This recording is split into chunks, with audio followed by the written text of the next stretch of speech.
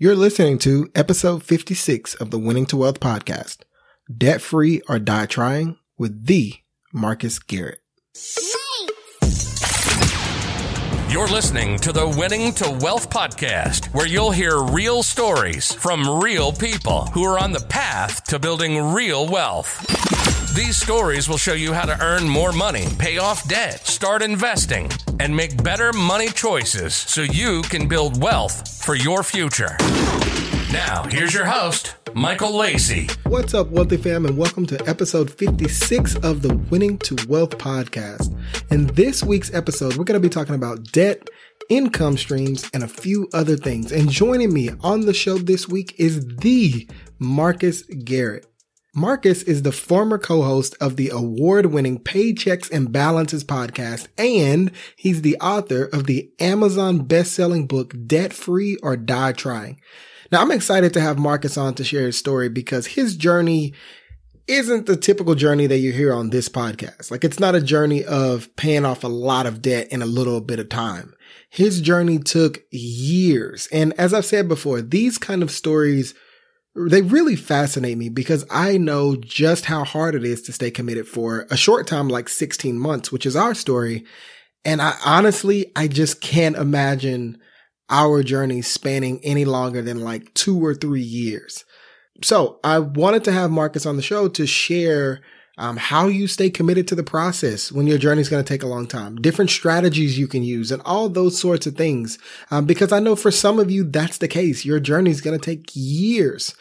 Now, Marcus also has a lot of cool resources and tools that I'm sure we're going to talk about in this episode. And I want to make sure you guys have whatever you need to be successful on your wealth building journey. So with that said, I'm going to link to every single resource, including how you can connect with Marcus or grab your copy of Debt Free or Die Trying in the show notes, which you will be able to find a link for in the episode description or by simply heading to winningtowealth.com/episode 56. But Marcus, thanks for agreeing to come on the show and talk money with me today, man. I'm really excited to talk about your debt-free journey, your side hustles, and your book, Debt Free or Die Trying. I appreciate it. You know, in the book, speaking of that, you mentioned that you got your first credit card at the age of 18. And you said that being naive mixed with being a little arrogant kind of made you the perfect target for the credit card companies. What did you mean by that? Well, I didn't know any better. I think the first time I saw my credit score, I might have been, I'll be nice and say late 20s. But I might have been in my 30s before I ever knew like the purpose and meaning of a credit score. So that means I had a credit card contractually obligated for 9 years of my life, and I didn't even know really how it worked. And so like many millennials, I went to college. I'm walking through the mall, saw the swag table, and I was like, whatever it takes to get this t-shirt, this emblazoned t-shirt. Cause that was, t-shirts was hard to come by apparently. I literally signed my life on the line, and that was a start to a very dangerous and lonely road, that led to $30,000 in debt. Yeah. And so, perfect segue. So you mentioned the debt, but you also mentioned that in the book, you didn't make any like huge substantial purchases on that credit card, like in those early days. Yet somehow you did end up in tens of thousands of dollars in debt by the time you graduated college. So I want to know, like, what kept you from making the big purchases? I really just don't think I had the opportunity. It's almost like ignorance is bliss, and credit cards, they lure you into a false sense of security. So in my head, I can make the minimum payment so I can afford to have a credit card. But you're right. Throughout college, I racked up about $9,000 in debt, but I didn't do anything major, mostly because I don't think I had the opportunity to do so. And when I did have the opportunity, I was irresponsible. I remember junior year, we moved out. So I was on the dorm for the freshman year. And I moved in with a good friend of mine, still friends with this gentleman, actually. Both of us, less hairline, bigger waistlines, but ran into each other again a few years later. And like we were kind of catching up on the legal activities that we could still talk about in front of our coworkers because we happen to work in the same building. And I remember I went to the loan office one time, and a lot of this stuff that tells you how old you are is just common sense now. And they were like, hey, we're accepting credit card payments for rent now. And I was like, I'll never make another rent payment in my life. Like, that doesn't make any sense. And so I started charging rent to my credit card. And it's when you start making those irresponsible balloon payments when it really started to jump up the scale. And I just didn't have the opportunity to do that because I was living in a dorm. Gotcha. So, and again, you kind of went forward a little bit, talked about the rent thing, the rent situation. I know another part of your story was this big consolidation loan that you had. So when did that come into the picture, and just kind of walk the listeners through that so they can kind of understand what was going on with that?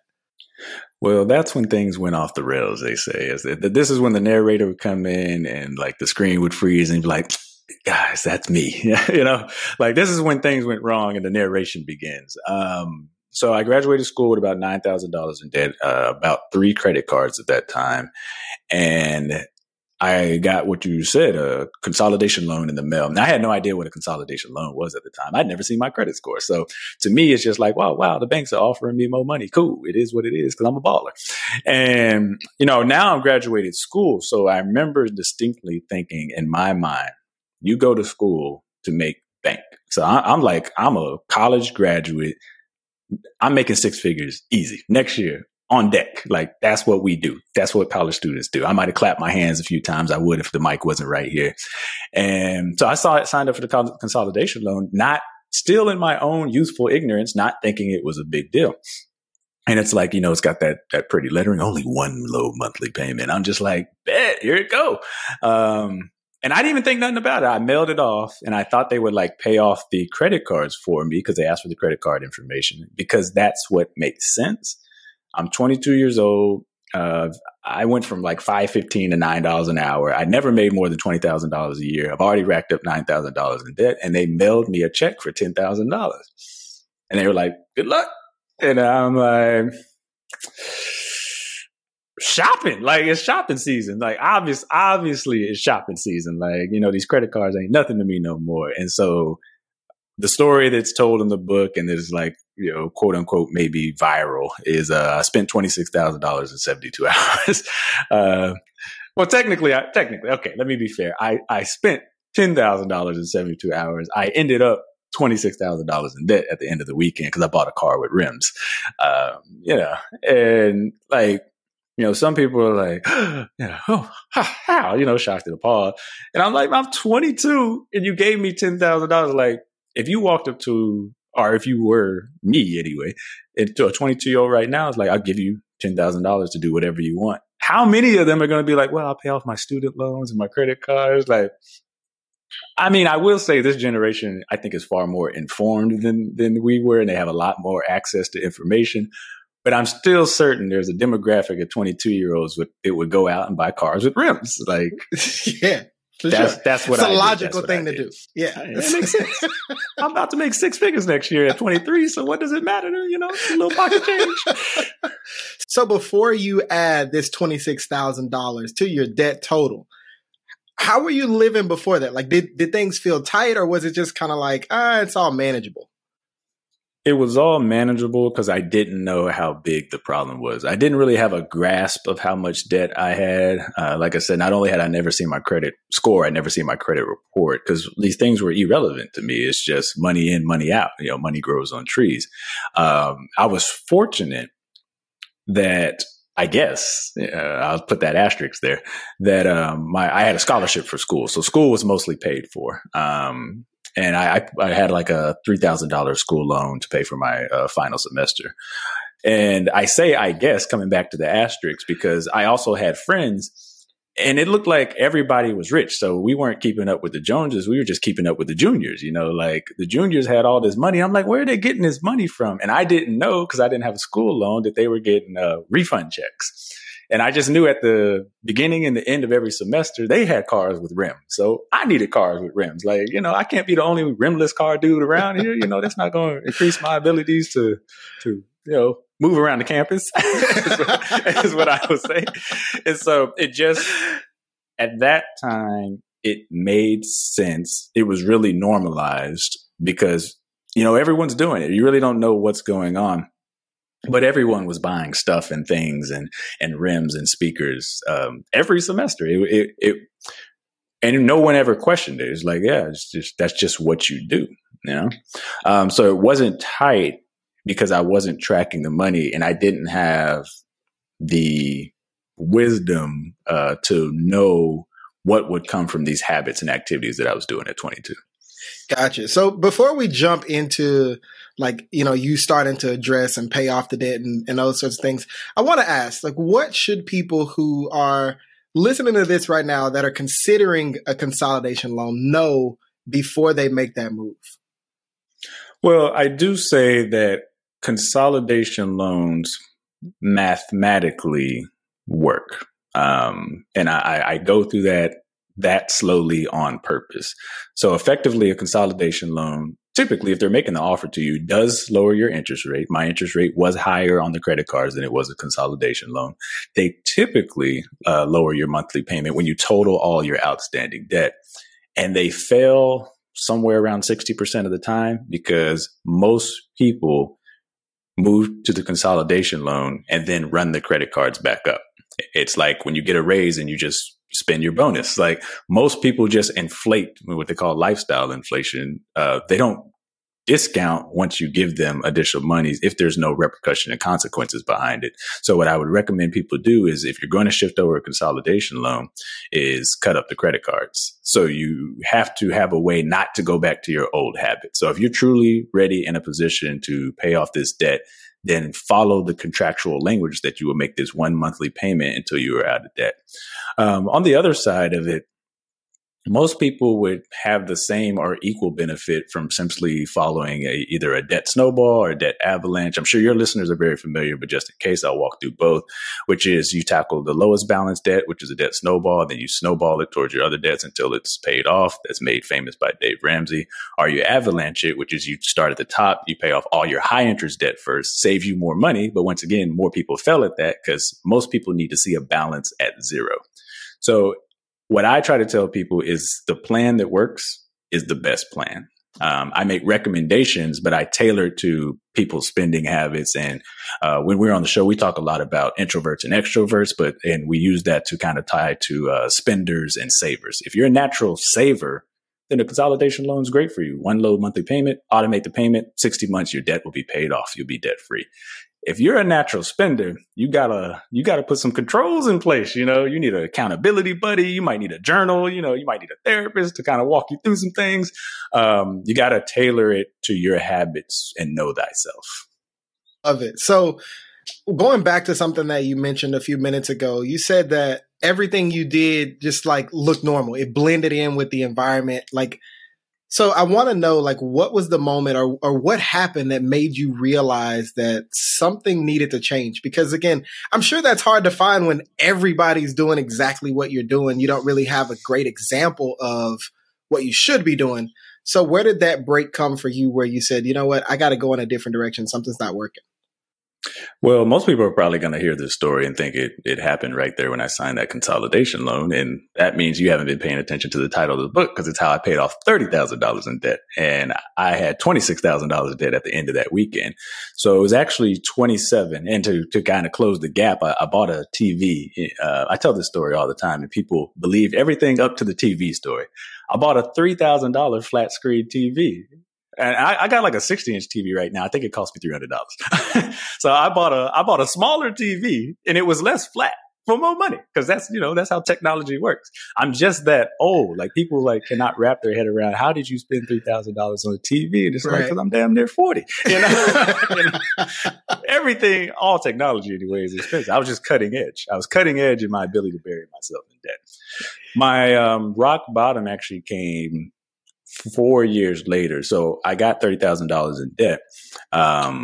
It took me 7 years to pay off that weekend. But the aha moment came, I was now 4 years in the future. I'm still not making six figures. So the whole college story didn't work out how I planned in my head. And I'm like struggling working 3 jobs to make minimum payments on what is now my car loan, credit cards, and consolidation loan.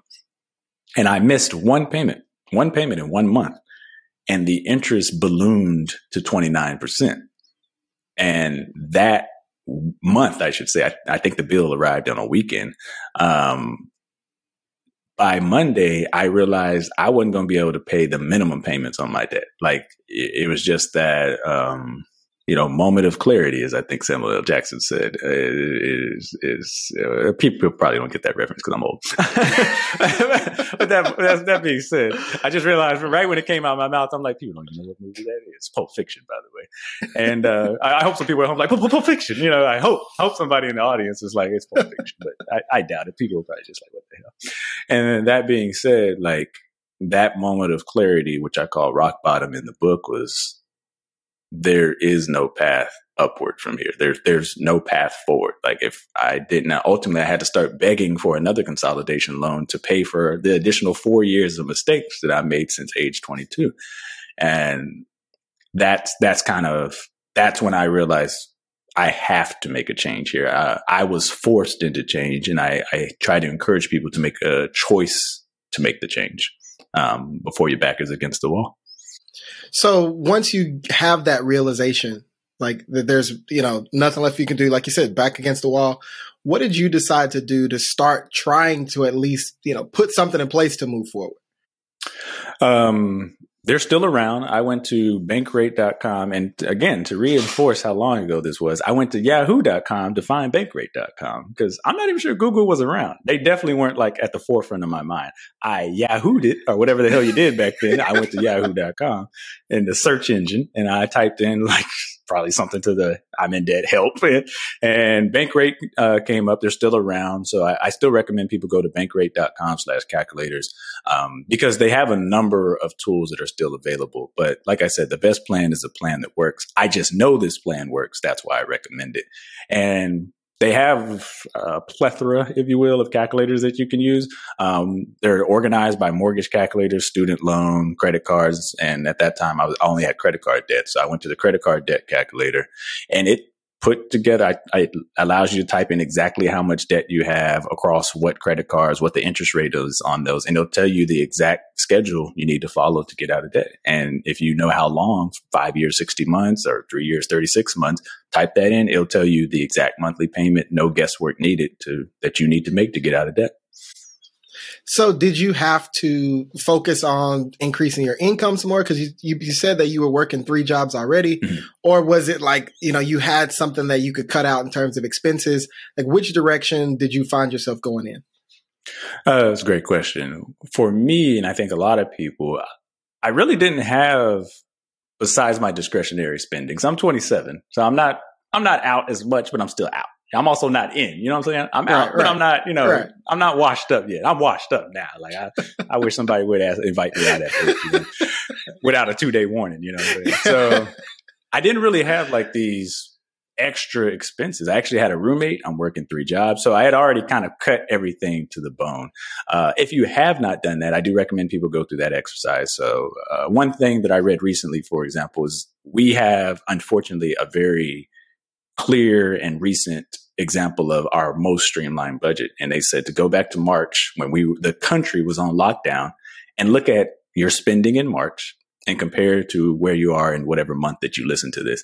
And they can guarantee that it's gone up because some of us has returned to work. We're driving more. And they're like, do you really need these extra expenses? So they called it a 10-minute budget. Looked at where you spent during the lockdown and where you're spending today. That's your bone dry budget. We were in lockdown with no option to leave. That's your true functional living budget that you can compare it to. After I did all that without the lockdown, as it's 27, I did grow my income, but for a different reason. I didn't really grow my income to get out of debt. I grew my income because it was unsustainable for me to work 3 jobs. So I had a day job. I worked selling phones. I put computers together part-time. So they had a contract that you could put computers together at this warehouse. They would only do seasonal work. And then I would work weekends doing audits at various hotel chains.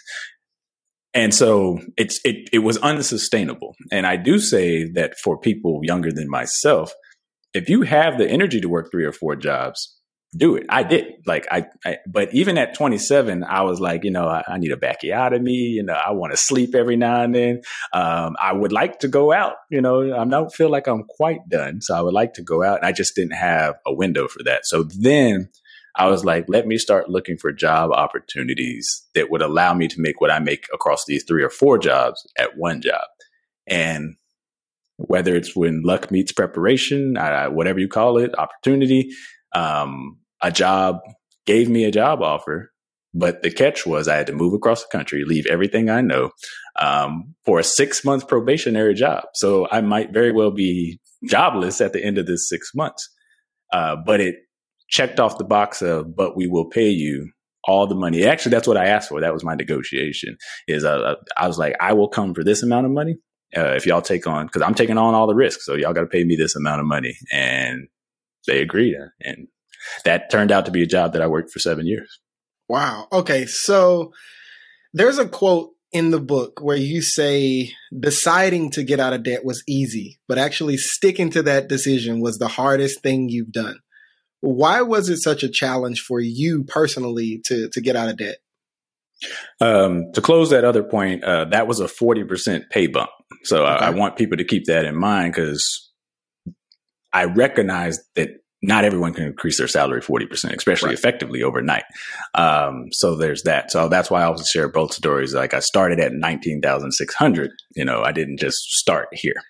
So I want people to kind of keep that in mind. I'm, fully sharing my story. The reason it's difficult to get out of debt, especially for a person like myself, is it is completely contrary to everything that I like to do. At least I like to do at that time. Without for that new job, everything was a sacrifice. Like I didn't want to work 3 jobs. I wanted to get out of debt, but I didn't want to make all the sacrifices and cuts necessary to get out of debt. And then even when I did, I still didn't have enough income to make a significant dent in the debt. But the results were due nothing but to my actions. 22 or not, I signed the contract. I spent all the money. I went on all the spring breaks. They tell me I drank a lot of liquor because I don't remember most of the spring breaks. And I charged all those on credit cards. And I put, so that's why it was difficult for me. Like I said, you can go to Bankrate.com today. And honestly, there's so many apps that you can go you can go to Google now. You don't have to go to Yahoo, and you can find any number of plans. I just recommend calculators that I know work. And the plan, 15 minutes. I was talking to somebody yesterday. I was like, I put a debt plan together for you in 15 minutes. Cause people ask me for consultations all the time. I was like, yep, no problem. They're like, hey, what's the cost? I'm like, it's free because it takes 2 seconds. Let's hop online and put it together. Now, when you see that plan is going to take 60 months, 5 years of sacrifice and whatever it may take, that's the difficult part, following a plan for 5-10 years. But I would say this, what I tell people is then use a reference guide, especially for people, by the time they start thinking about debt, they're usually, I'll say on the wrong side of 20. There's another age that I usually lose, but I'll say on the wrong side of 20 when they start thinking about these things. But think back that when you thought high school would never end or college would never end, like whatever 3 to 4 year period, that car loan would never end. And if you're probably still paying the car loan, you feel like these things will never end until they do. And then they feel like they flew by. Right. Like that 7-year journey for paying off debt, it feels like it happened overnight. And it felt like forever while I was going through it. So to start the journey is to start the journey. So how do you stay motivated when you're in it, right? Like when you're in year 2 or 5 and you feel like, bro, I'm running out of steam. Like, what are some things that people can do to keep themselves motivated and moving forward? Another great question. I think staying motivated is a fallacy. I mean, the human nature, unless you're a naturally motivated person, human nature is to placate. So you're excited about something. So, hey, I'm gonna get out of debt. You go through your excitement phase and then you placate because, oh man, I'm not out of debt. And I started yesterday, and today is today. But what I can say is you can reinvigorate that feeling. You can false engineer excitement. And I think you do have to build in rewards. So when I was going through my debt journey, until I got to the end, I would still find ways and opportunities to reward myself. So if I got a raise, like for example, a friend was asking me like, hey, I got a bonus coming up recently. What should I do with it? Should I put it all towards debt? And I know this friend, known him for about 5-10 years. I know the answer is no. And I know whatever I said, he's going to not do it anyway, unless the answer was no. And I was like, hey man, put 80% towards the debt and enjoy 20% of it. Like, you worked hard for that. It's quite literally called a bonus. So you weren't expecting this money. So you do have to kind of find ways to rejuvenate the excitement. Just staying excited about paying out a debt, for me, and I think people like me, and I think I lean towards the average, at least when it comes to paying off debt, is like you're going to get demotivated. You're going to get discouraged, but you have to kind of find your triggers and figure out a way to break out of that loop. And if you want to take yourself out, ball out, treat yourself one weekend that doesn't turn into a pattern of every weekend and then get back on the plan, I strongly encourage that. The other thing I would say, lesson learned over time, automate it, like remove yourself from the process. So when I was on the tail end of my debt, I was sending $1,500 a month to like MasterCard, because I was like, so by that time, I was excited again because I had seen enough accounts at zero. And I was like, I know this system works, but I still want it to be over. And I actually broke off the system and started accelerating my payments because I wanted to be done with it. And so once you get to that position, you got to remove yourself from the process, because when you get paid biweekly, you know, that little devil going to pop up. The angel ain't always going to be there to be like, nah, man, you don't need them J's. You don't need that PS5. I know it's the holidays. And so you need to automate it. So, you know, money in, debt payment made. So you don't even have the opportunity to talk yourself into Sunday fun day. That was my weakness. Yeah. So I got to ask, so you pay off your debt, right? Which, as you say, is one of the hardest things you've done. From there, you then go on to create and ultimately co-host this award-winning podcast and blog. You write an Amazon bestseller about money. You've done speaking engagements. Why was it important for you to, even after you've paid off your debt, to continue to build additional income streams for yourself outside of your 9-to-5? Well, I had another realization that's not rock bottom, but it's not quite mountaintop. I think Mandela has a quote to the effect of, once you reach the top of the hill, you see how many more hills there are to climb. And I told somebody else, I find that quote inspirational. It's like, I've conquered this mountain and now look at all the other mountains I can conquer. I told somebody else that and they're like, that's the most depressing thing I've ever heard. But I use that like, I've conquered this challenge, thus giving evidence that I can conquer more. And I use that metaphor because it was interesting. I was actually hosting the show and someone came on, a wealthy individual, and said, like we interview, the tagline was, we help millennials make money, save money, and get out of debt. And he was like, getting out of debt gets you back to broke. And I was like, it was like the Sixth Sense moment. I was like, the screen froze and I kind of, I had some PTSD. But I realized, I was out of debt, but I wasn't increasing wealth. I had kind of returned back to normal where I'm comfortable, I'm good, roof over my head, and I'm working my 9-to-5. Like, what else is there to do? And the answer for me was, build wealth from here, build a legacy, leave something for my children and family so that they don't have to go through this struggle that I went through. I'm not one of those people like, I walked uphill both ways, you walk uphill 3 ways. That's just like, you know what? If my kid can sled down the hill from all the money that I done built up for him, like, more fun, more times for him or her. And so I then quickly realized that the path for wealth would be multiple income streams. We didn't need a whole nother show about that. Yeah. And I've kind of learned that through my career. So I've been an auditor for 10 to 15 years, and I started, actually it was around that same 27. I had I call it an aha moment. It wasn't rock bottom, but I pulled out a spreadsheet just to see kind of what my income, this is how nerdy I am. I pulled out a spreadsheet to look at my income growth for the next 25 years. I think I got an actuarial statement or something like that told me my pension savings and retirement. And it wasn't that big.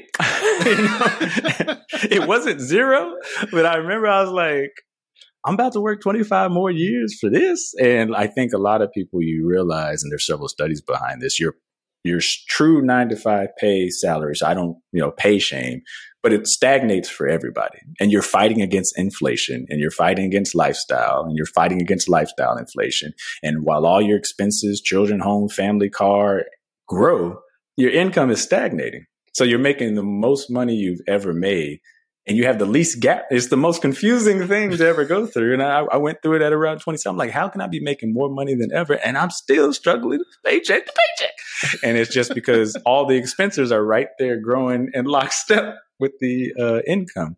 And so thus I was like, well, how can I start to generate?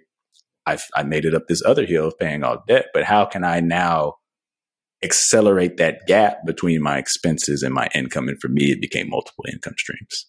Love it. I love that. One thing that I do want to ask or kind of touch on here is the fact that like you go through this personal journey with your finances and you come out of that and then you create these income streams about something that you've gone through, you've built expertise in. Like you didn't try to learn to become an underwater basket weaver, right? Like you did something that you already have experience and expertise in. So what's the value in that for people who are looking right now to create those additional income streams, you know, doing something you're familiar with versus trying to reinvent the wheel for yourself or maybe become something that maybe, I don't want to say you're not, but something that you don't really have that level of expertise in? Well, I'm not going to lie here in full transparency, because a lot of people can't say this. I got lucky that I had a job that I liked. And I tell people that your job should be your first investor. And in my case, it was. So I had that 40% raise. I like data and evidence. I've been an auditor for 15 years, certified for 10 years. And it's a fascinating field to me. It is unfortunate that the pay doesn't grow exponentially. I just stay and do it forever. But like most jobs aren't designed to make you wealthy. That the job is designed to provide enough income to compete with the market to get a person in here that can do the job description. And if the market's 50,000, then hey, we'll pay you 51,000, but we're not about to pay you six figures or whatever you need. And so I had that aha moment. But another fortunate benefit of my job, but I do think this is available as a lot of job, is I have to get 40 hours of training every year. So honestly, auditing, I'll be nice and say 5 years. It's a much smaller number to kind of learn how to do it and get the craft. After that, you're kind of refining your experience. Somebody said, I read that, are you getting 1 year of experience times 10 years, or are you getting 10 years of experience? And if you want to get 10 years of experience, it's continuing to evolve and better yourself. So I started taking, they always have this budget for training. And then, about halfway through the year, they get exhausted. And they're like, look, take whatever training you want. I'm like, I want to take speaker training. I want to take writing training. I want to travel to this training on the other country because I've heard that this speaker or this trainer or this course or this workshop is, really good. I want to see how they do it. And I didn't know it at the time. I was just like, I think there's something here. I'm going to continue to better and refine myself. And then now I wouldn't say I'm a great writer, not Stephen King or anything like that, but I can write well. And now I can put myself out there as a freelance writer. And I can demonstrate it because not only I have a portfolio of things that I've been writing. Now they're audit reports. They put people to sleep, but they're well organized and you can follow the footnotes and everything like that. And then from there, I started speaking. My initial speaking is on these videos that nobody will ever see on public television, about city council meetings. They're happening in your city right now. You're probably ignoring it. But I was able to talk to a crowd and do PowerPoint presentations and see what works and what fails and tell stories and see what works with the audience. So anyway, I'm doing all these things in my 20s that position myself in my 30s when podcasts and vlogs start taking off. I'm like, hey, I can write. I could talk. And so there's just this natural curve in my case, growth. And then opportunities came. So I wasn't doing them for money at the time. The money came after I started mastering these things. And then I got lucky that I could make money doing things I enjoy. I could make money doing writing, speaking, talking, showing up on shows. And now I'm kind of making this next transition, and that is to mentoring and development. So something, I share this quote all the time that I heard from one of my mentors, which is why I think mentorship is so important, because they're just they see the world from a perspective that you don't have yet. Now, I was too ignorant to recognize the world in that way. I did not have the experience to see it in that way. And I was fortunate that people positioned me. They're like, I think you have something here. Let's refine this. Let's work on your writing. Let's work on your speaking. And it's use your 20s to learn, which is what I was doing. I was a sponge. Your 30s to apply those learnings, and then your 40s and beyond to teach and mentor. And just by the natural curve, I've at a place now where I can start to help 30 and 20-year-olds who I typically, demographically look like me. And I can start to, okay, I see the potential in you at 20. Let's start to kind of refine this, even if you don't know why, so that you can be successful or set up those income streams or whatever it is, you'll be prepared when that opportunity knocks. So when we talk about wealth, right? What does wealth mean or look like to you? To me, I'll use the definition, then I'll say what it looks like for me. So wealth is when it's assets minus liabilities. So I'm using net worth as a definition. But for me, it would be freedom and to control my day where work is optional. So as much as I enjoy my job, for example, I'll use a story. There was one time, not completely unrelatable, super nice day outside, and I'm sitting in the cubicle watching it go by. I've been upgraded to the cubicle, I might add, not office, the cubicle with the window view, like I'm a senior auditor now. So like, you get first choice on the cubicle. And so I'm like, all right, let me get the one with the window so I can watch life pass me by. It's the worst decision I ever made. I got to go back to the middle cubicle. So I don't know what the hell's going on out there. And I was just like, I already know that this is 25 more years. I'm going to sit here for 25 more years watching people outside. And I'm like watching millennials or probably Generation G, like throw Frisbees. I remember one time, because we had a campus too, and I used to walk it just to get some different air. And there was some millennials. It was the most millennial thing I've ever seen in my life, playing with kittens in the courtyard. I was enraged. And I was like, dude, you enjoy life. The audacity to enjoy life in my face. It's a work day. It's a work day. Go somewhere and work. Be miserable. Yeah, man. I was like, whoa. Like the reaction I had, I was like, wow. So wealth to me is actually the opposite of that day. And I actually had another one recently. I have more days like this now because I've been fortunate to position myself. I had the next day off. It was a Wednesday. As a national holiday though. And it's going to be very simple. I turned the alarm off. The missus had to go to work. So she, grabbing the covers and making sure I don't get a good night's sleep, whatever.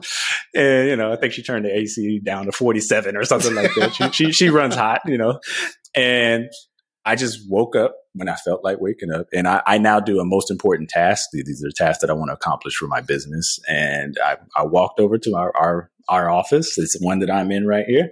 And I sat down. I worked my most important task. I drank some coffee, had some orange juice. I made me a good breakfast. I think I had a good lunch. Like, it was just like simple.